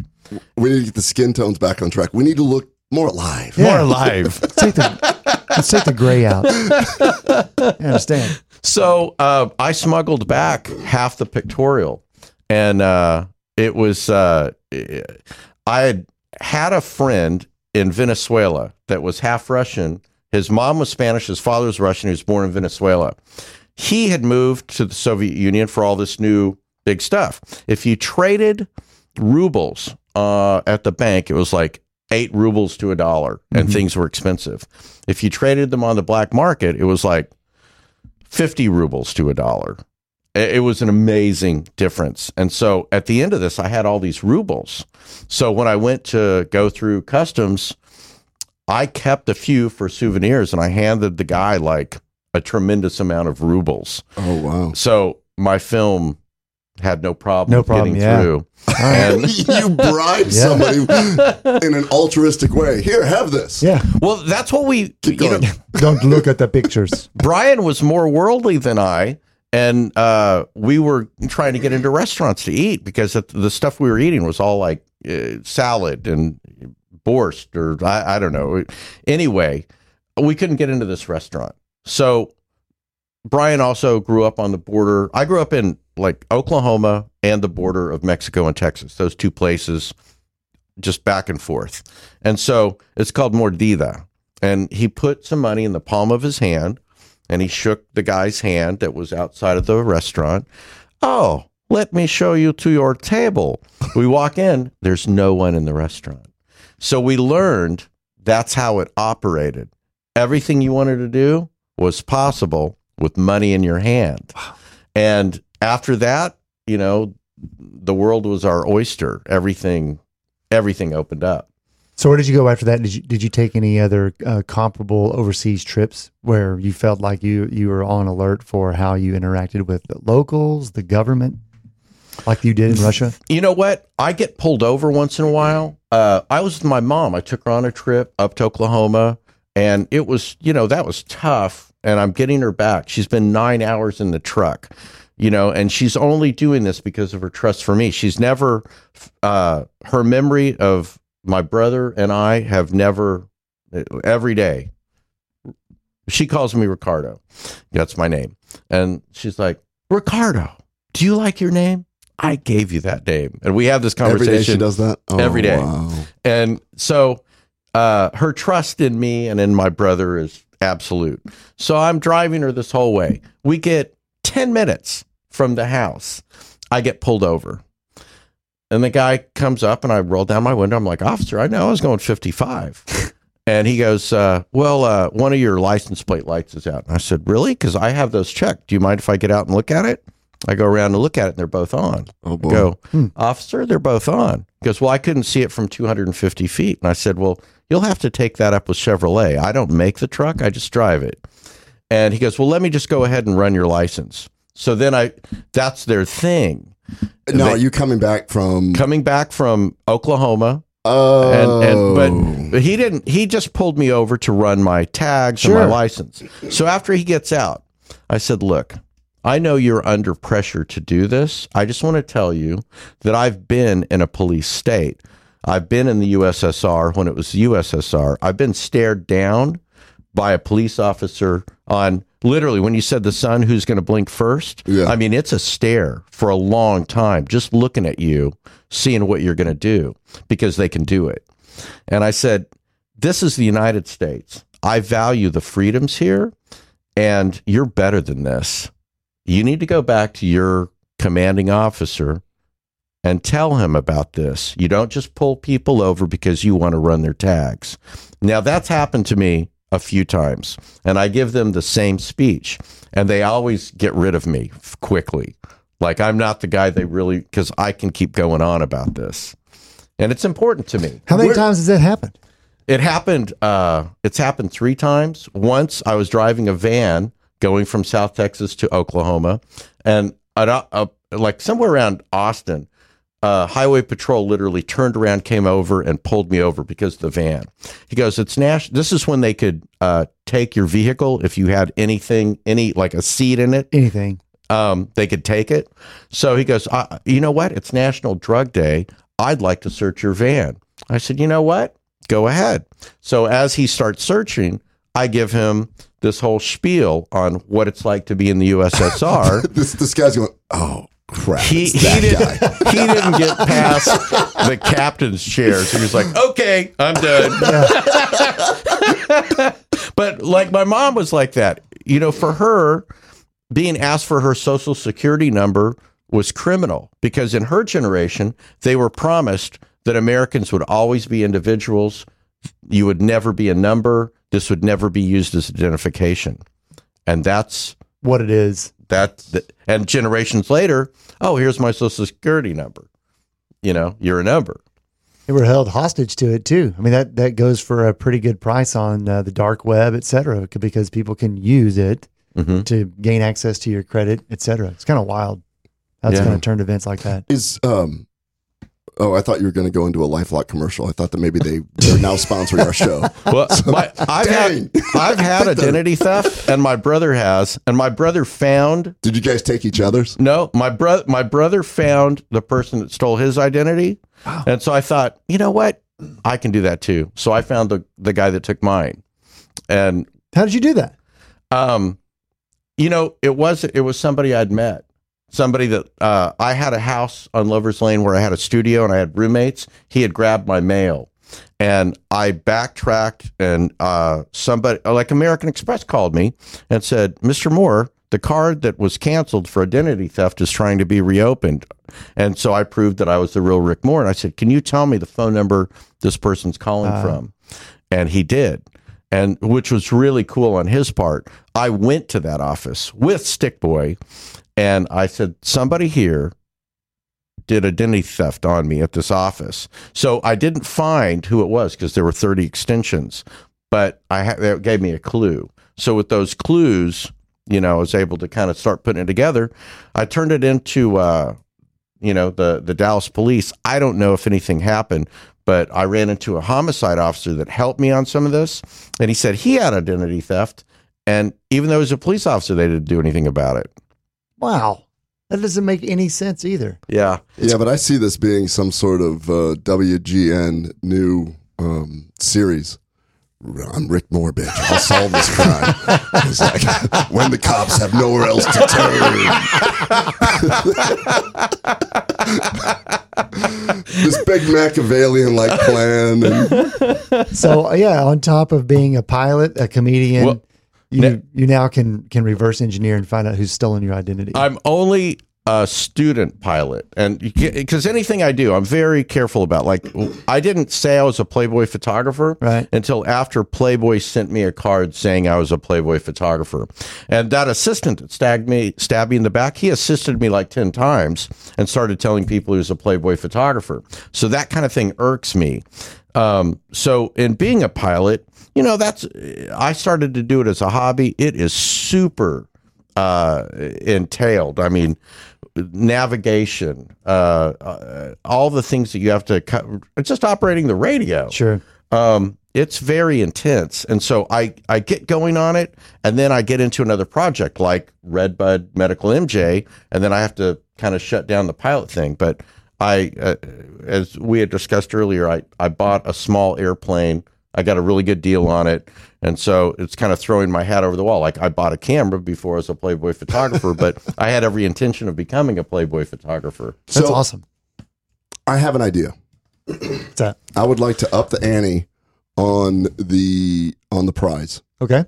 So if we can get a photograph of anybody going to Redbud Medical MJ, shooting a picture with Christy with corn nuts, you will get a free bottle of CBD. Nice. I'm going to up it, give you a free bottle of Atrantil. Okay. And then, if you happen to be in the process of going through a destination wedding, Rick Moore will fly you to your destination. He will then shoot the wedding as the wedding photographer. You will MC the pre-dance, tell a few jokes, because you did do the comedy class. And then it probably will have to be like an Orthodox type long ceremony. You will at least try to solve any unresolved crimes of either wedding party. According to my availability.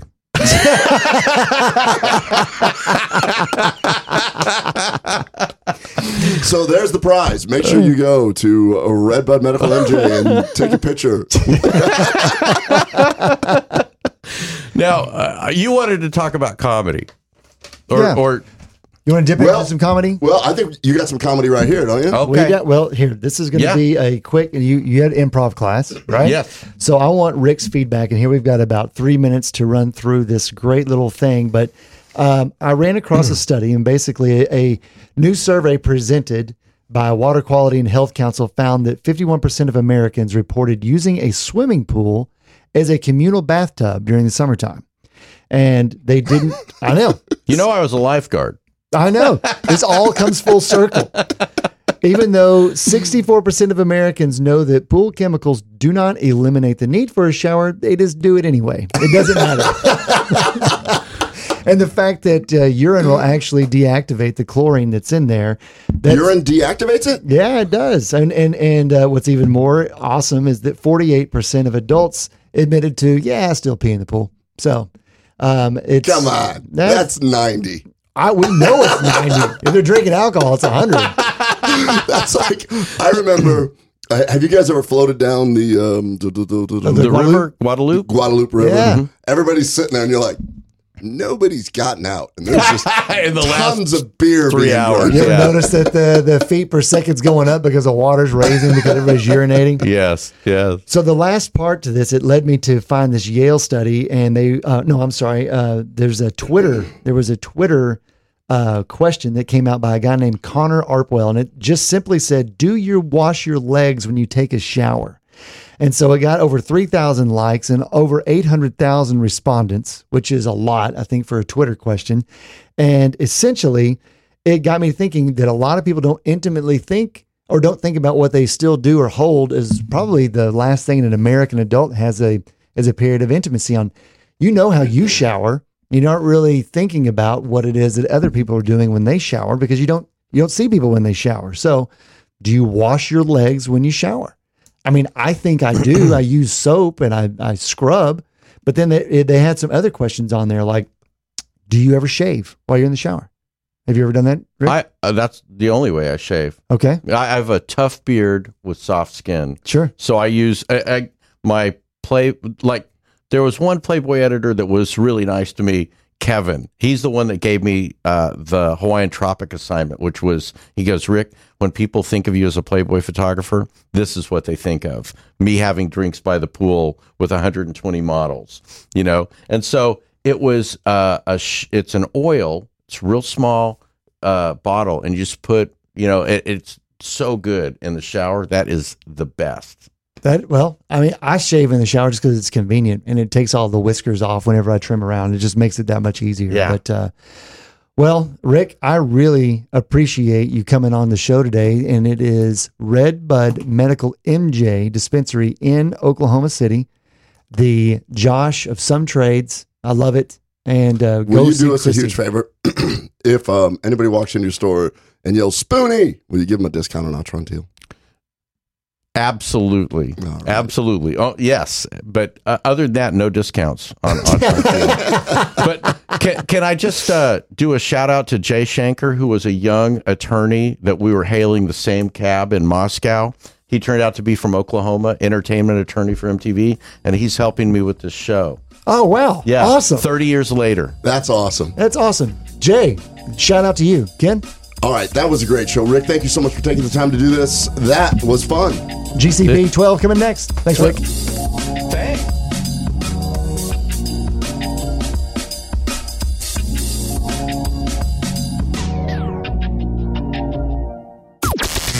This is the only 24-hour Take Anywhere platform dedicated to food and fun. We're Spoonie. When you drive with Uber, what moves you moves us. That's why we provide drivers with the option to sign up for Instant Pay, so you have the power to decide when and where you cash out. What moves me is my niece back home.